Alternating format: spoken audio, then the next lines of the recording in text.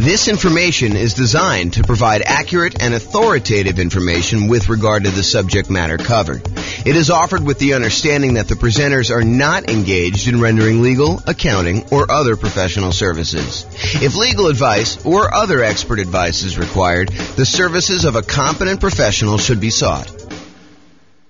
Welcome to the Durham Real Estate Investing and Real Estate Financial Planning Podcast.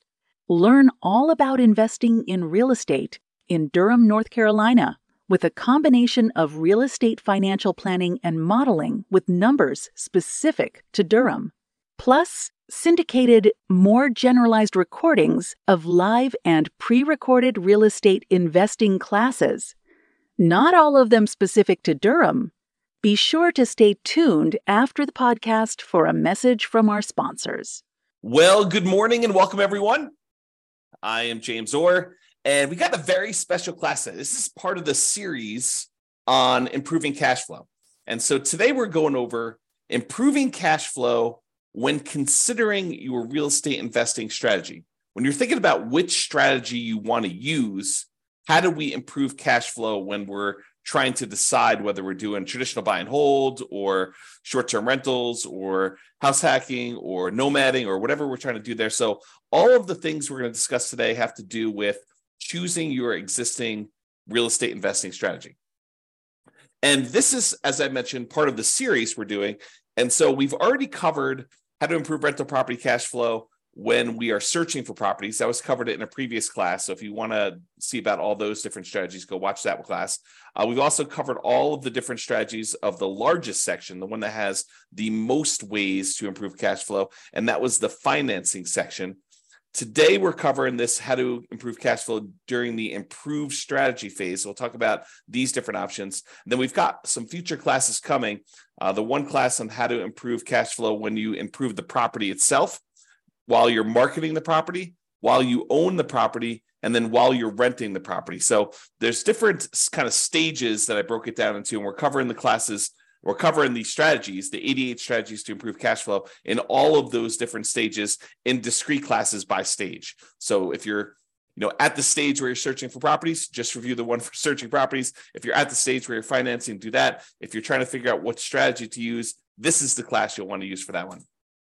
Okay, so when we're thinking about improving cash flow is really made up of how much income you have coming in on the property, all the different sources of income, especially the rent, but then also things like laundry or renting out different parts of the property, or maybe you add in additional services like landscape service or internet service or things like that nature. So there's different strategies of rent or different sources of income like rent, and then all of the other sources of income you have in the property, minus, in order to get cash flow, you have to subtract out all your different expenses. And your expenses are, your mortgage payment, taxes, insurance, maintenance, property management, vacancy, like all of those different things are expenses. And so when you think about how do you optimize, how do you improve cash flow on property? Well, it really consists of two different parts. How do you maximize the income you have on a property? And then how do you minimize all of the different expenses? And a lot of the things we're going to be talking about here today in this class have to do with maximizing income. Although a couple of them have to do a little bit with minimizing expenses,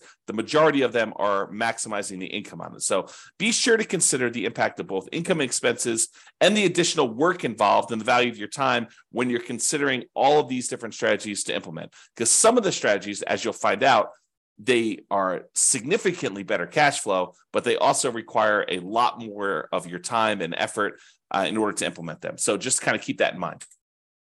All right, since we're talking about strategies, this is the list of the different strategies that we've broken out for real estate investing. So I'm not going to cover these because this is going to be covered in its own separate class. However, this is the list. So I'll just run through the titles and you can kind of research these if you want to dig deeper. Buy and hold, real estate investing, buying a property and renting it out and holding onto it for a long period of time. The nomad strategy, buying a property, moving in as an owner occupant, living there for at least a year. It's a requirement of the lender. Usually do this because you can get very low down payments or nothing down payments, and you get improved interest rates, which could lead to some improved cash flow on a property. So you go move into the property, live there for a year, then you convert the property that you just lived into for at least a year into a rental. You buy another property to move into, and you repeat this process until you have as many rental properties as you desire. So that's the nomad strategy. House hacking, which we'll cover a little bit today, because it's one of the strategies we're going to discuss, that is renting out any part of a unit that you're living in. The most common example is you buy a duplex, you rent out one side of the unit, and you live in the other. But it could just be renting out, the property to roommates. You buy a single family home with 4 bedrooms, you live in one of the bedrooms, you rent out the other 3 or even just one, and that is considered house hacking. And there's some variations on that, which we'll talk a little bit about today as well.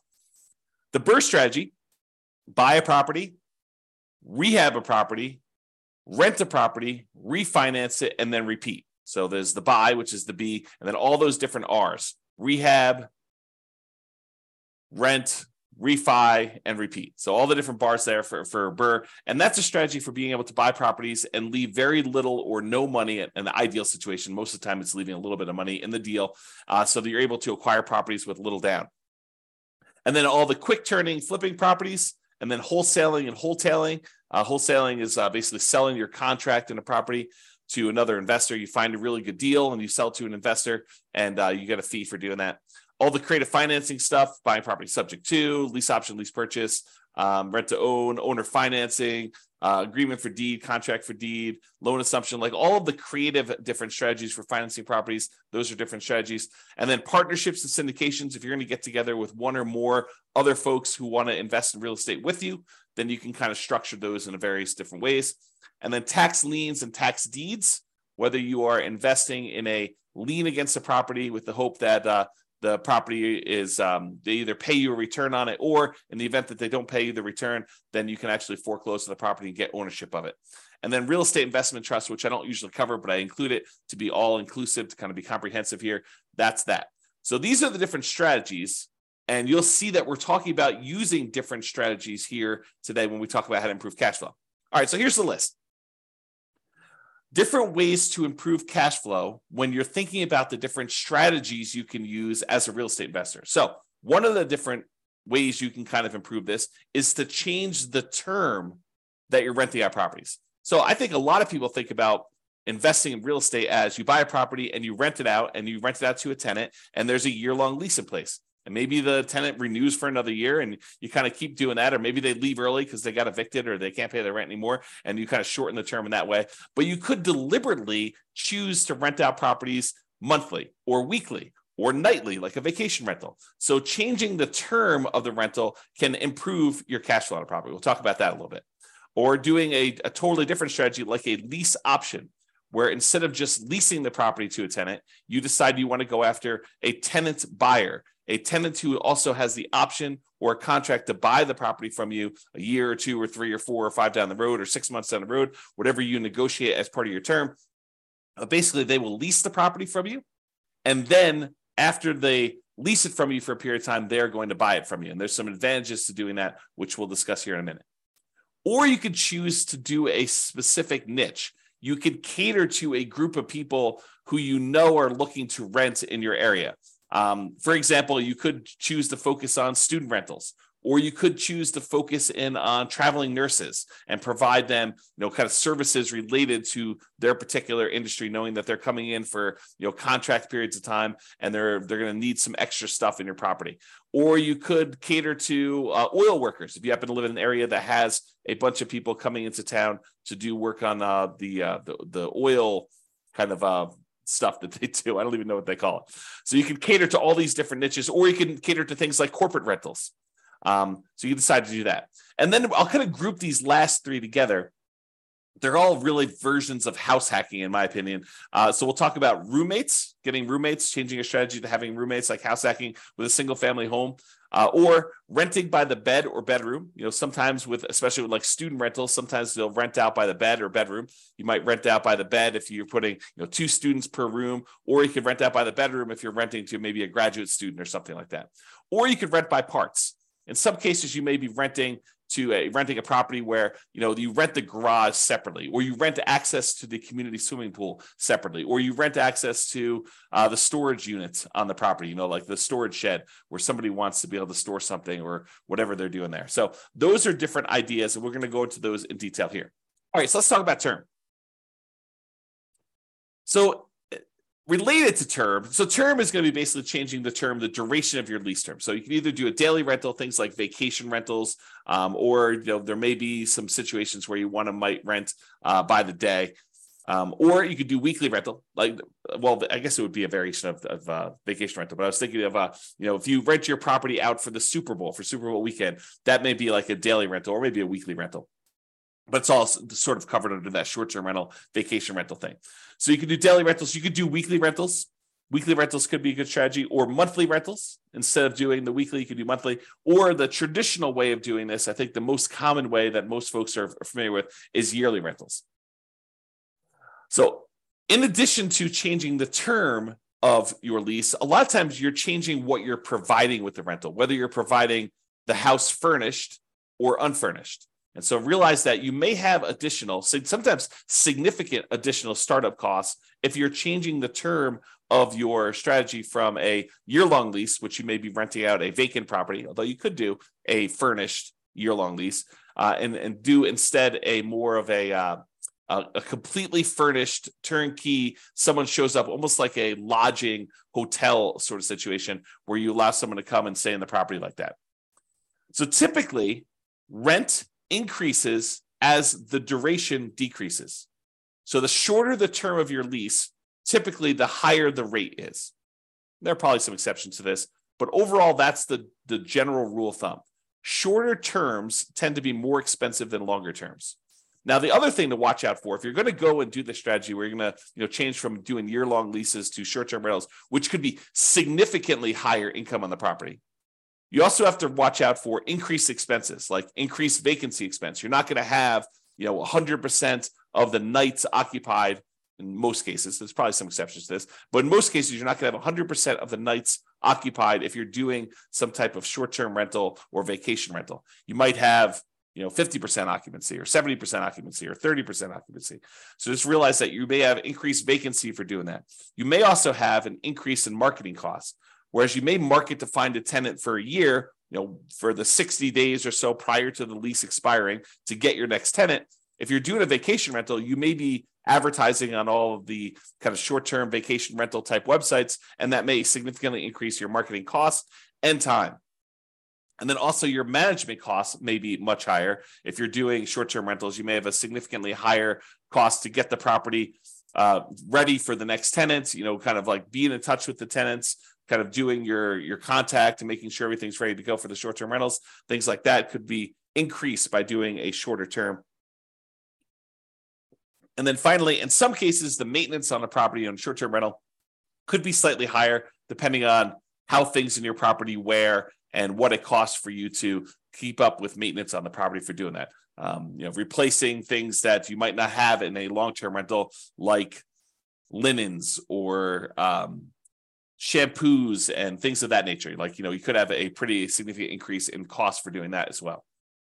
But in a lot of cases, not every case, but in a lot of cases, those costs are more than made up for by doing the short-term rental. So this class, by the way, is not intended to be like, this is how you do short-term rentals. This class is intended to be like the overview of how do you improve your cash flow and things to consider, then go research. If you're interested in doing short-term rentals, you want to go dig into that particular strategy to become an expert at that particular strategy. Okay. All right, let's talk about lease options.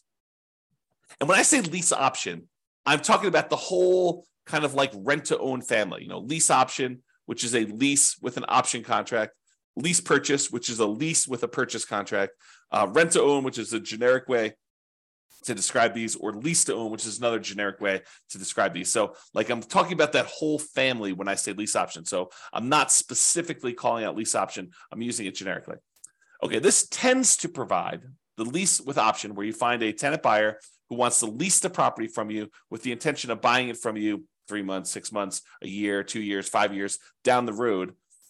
It tends to provide exceptional improvement in cash flow in markets where the cost to buy is significantly higher than the cost to rent. In other words, where the price to rent ratio is less than ideal.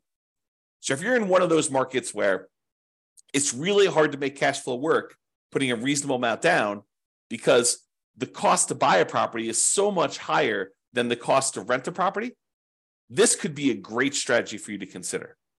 If you think about it, I'll just name some numbers here. Let's say in your marketplace, if you were to go try to buy a property, the mortgage with taxes and insurance and everything on it is close to $3,000 a month. But rent on that particular property is, low 2000s, 2,200, maybe 2,000 even, maybe 2,400. But there's a significant difference between what a property would rent for, and even if you put 20% down or 25% down, what the property would cost you to buy. If you're in a market like this, lease option could be an interesting strategy. Why? Because when you're talking to someone who is coming in, they're leasing the property with the intention of buying it later, you need to talk to them about what it's going to cost them to buy the property.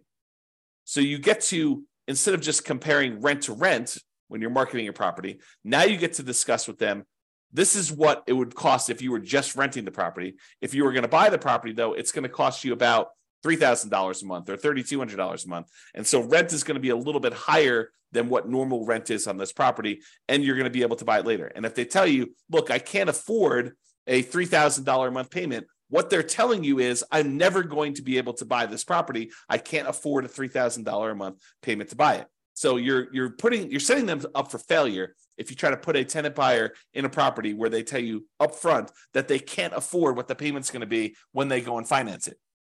If the only way they can afford the property is when they're renting it, then they're never going to be able to afford the property.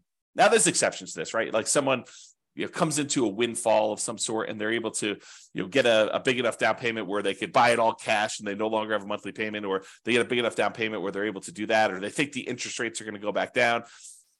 I'm not sure I would be speculating on that, but there are some exceptions where that's the case. But if I would want to put a tenant buyer in a property, if I wanted them to buy the property, which I think I want to play win-win, right? You want someone to be in a deal where they can actually succeed through the process that you're helping them do. You want them to help them buy the property. You don't want to put someone in the property where they're never going to buy.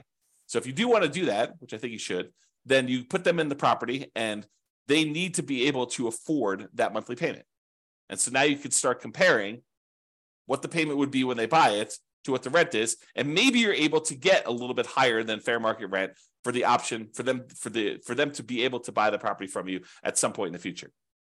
Okay. And I'm very deliberately not going into all the details of, do you apply some of the monthly payment toward their purchase price or anything like that? These are all different things that you need to learn about if you plan on using this strategy, but I'm not going there today because we've got other stuff to cover. This is not intended to be a class on implementing lease options. There's separate classes on that if you really want to dig into that strategy.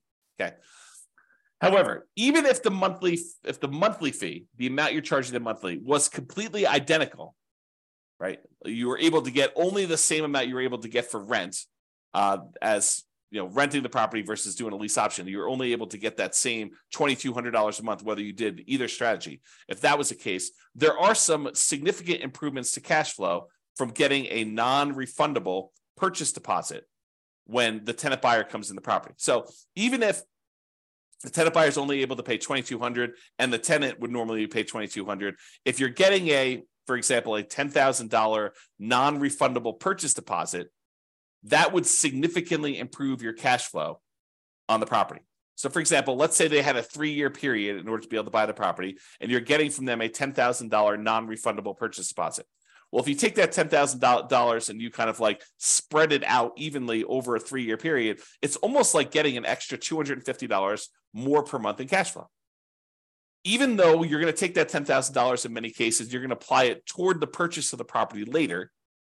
So you're trading some of the appreciation you were expecting to get in the property over those next 3 years in exchange for getting better cash flow in the meantime.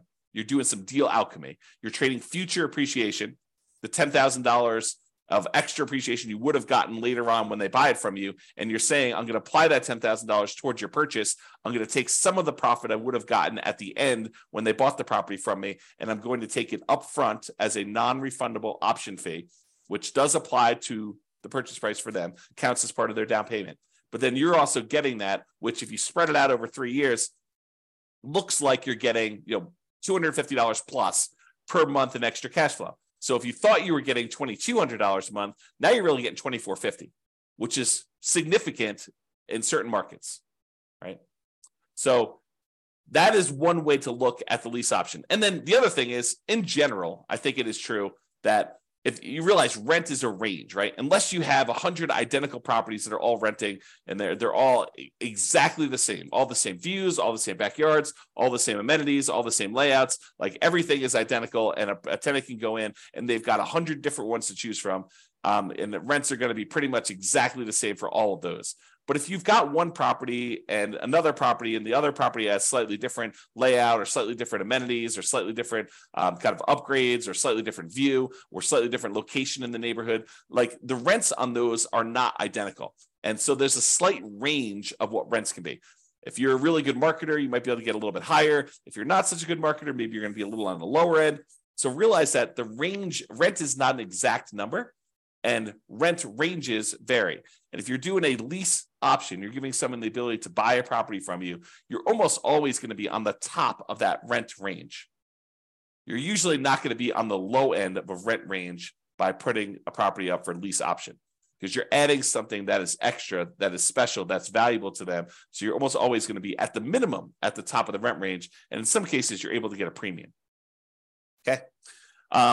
And one of the other little perks of doing lease options is you might also improve your cash flow through slightly lower maintenance, slightly lower vacancy, and slightly lower management. So these aren't like huge numbers, although they can be, but they tend not to be these huge numbers. But realize if you've got a tenant buyer in a property who has ownership mentality, who is on the path to buy that property from you, a lot of times they have pride of ownership. They think that they're buying the property, and so they want to maintain their property a little bit nicer. They tend to stay a little bit longer, although there's exceptions to that. And you tend to have to do less management for them because they are owners. They think that they're going to be owners of the property. So the ownership mentality of tenant buyers versus tenants could be a huge plus to help you with your improving cash flow. So for that reason, doing this lease option strategy, changing your strategy to be lease options, could be hugely beneficial. And I've also talked about how in the past, and this is sort of a side note, go like research this more with one of our other classes, but I've also talked before about this idea of being able to use the lease option non-refundable option fee in order to use that as the down payment to go buy your next property. So imagine you're doing a nomad property where you move into the property, you put 5% down, and you move into the property, you live there for a year. And then when you are planning on exiting that property in order to go buy your next one, you get a tenant buyer to come in who's going to be a tenant and buy the property from you. They give you a option fee on the property. Let's say it's 5% of the purchase price. Then you use that option fee yourself to go put 5% down on the property that you're buying, and then you are able to buy your next property. The tenant buyer who is going into your old property provides you the down payment to go into your new property. So this could be a strategy to provide you with the down payments to continue your own investing strategy as well. All right, let's talk about niching. Specialization tends to be more expensive than generalists. So if you cater to a specific audience, corporate rentals, traveling nurses, students, undergrad, graduates, startups, whatever you decide you're going to cater to as part of your particular strategy, it is up to you to figure out how you can provide extra value, what they need, determine what they need, and then provide them what they need, add value to whatever it is that you're offering. And a lot of times you can get slightly improved fees by doing so. Okay. So what can you offer them that would be more attractive to people in that group than just renting another property? And then what's a reasonable premium you can charge for providing that extra value? So if you're going to charge money for students, maybe you provide housing that's near the university and some extra things that students would like the terms that kind of coincide with the school year, or the ability to have their parents co-sign, or whatever it is that is appropriate for you and that particular niche that you're serving. Find out what they need, how you can cater to them, and then cater to them, and then you may be able to find a profitable niche to focus on. All right, let's talk about house hacking. So house hacking is renting out part of the property while you live in the property. And we're going to go over 3 different examples. We're going to talk about getting roommates. We're going to talk about renting by the bed or bedroom. And then we're going to talk about renting by parts. So let's jump into that. So let's talk about roommates. So imagine you have a single family home. You might be renting bedrooms with use of other parts of the property. So you rent them a bedroom, but they get use of the kitchen and the basement and the living room and maybe a parking spaces if you have that in your property. In some cases, you may have a non-conforming duplex that you could rent out to a roommate. So we see these occasionally come up, but they're properties where they're not duplexes. They're not zoned a duplex. They are not set up where they qualify officially as a duplex, but they look like a duplex. It's a property that's a complete upstairs unit, and then there's a side staircase that goes down to the basement unit, and there looks like a totally separate apartment in the basement. In some markets, you can't put the stove in, or you can't do something where that would trigger compliance issues or something like that. But it could have a hot plate or something like that, or a mini fridge or whatever. But it looks like it's a duplex, although it's technically not. It's what we call a non-conforming duplex. And actually, I have a typo here. I'm going to fix it. Non-conforming duplex. So non-conforming duplex that you can't technically rent it out as a separate unit. It doesn't have its own address, doesn't have its own whatever, heating source or air conditioning source or a stove or fireplace, whatever it is, the difference between having a full duplex and not in your marketplace. It could vary a little bit, but you could have a roommate that lives down there. Imagine you were just going to have a roommate upstairs in a different bedroom. Well, in this case, you have a roommate, and those could be the rules that you apply to this thing where you are having a roommate. And so a lot of times you have to watch out for your occupancy limits in your marketplace, and they're not going to have their own address. And maybe you have to give them access to something else in order to do this, make this right. Find out what it needs to be in your marketplace. And a lot of times your real estate agent can help you with that. But you maybe have a non-conforming duplex that you could do that. Or if you have a traditional duplex, triplex, or fourplex, you might be renting out the other units of that property, like actual conforming duplex, triplex, where they're legally considered duplexes, triplexes, or fourplexes. You might be renting out the other units. And in addition to that, some investors may choose to rent out the duplex, rent out the other units, or triplex or fourplex, rent out the other units. And then in addition to that, they may choose to get roommates for the property they're living in as well. Okay, so that is another option. So that's like roommates. And that could significantly improve your cash flow if you're thinking about that. Okay, rent by bed or bedroom. So in some situations, they might lend themselves well to renting out by the bedroom or even the individual bed. A lot of student rentals, they may do individual bedrooms, or they may do kind of by the bed, where you have two students per room. You have two beds in there, maybe two desks or something like that to kind of cater to the students. Or you could rent by parts. We talked about this non-conforming duplex, triplex, or fourplex, and be sure to check and comply with local occupancy laws to do that. But more unusual setups could also include like RV parking spaces for them to park their RV.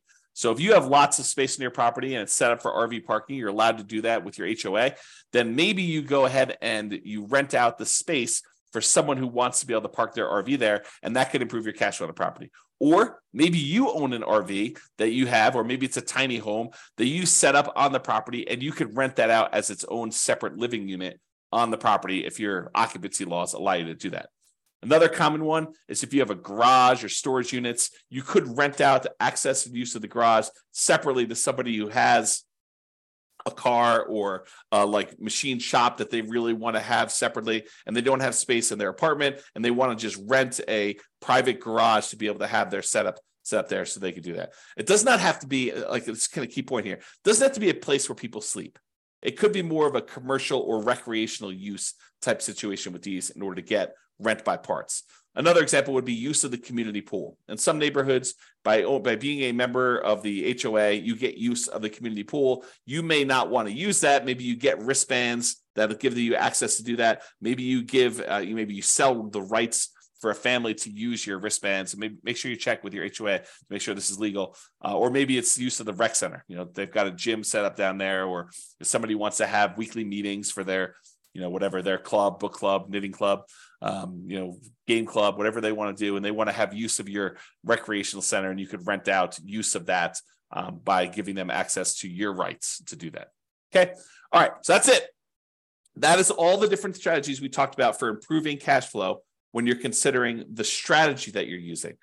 So remember, optimizing cash flow is about maximizing income and minimizing expenses. I got another typo here. The strategy you decide to use will significantly impact the income and, to a lesser degree sometimes, the expenses you're likely to experience on a property.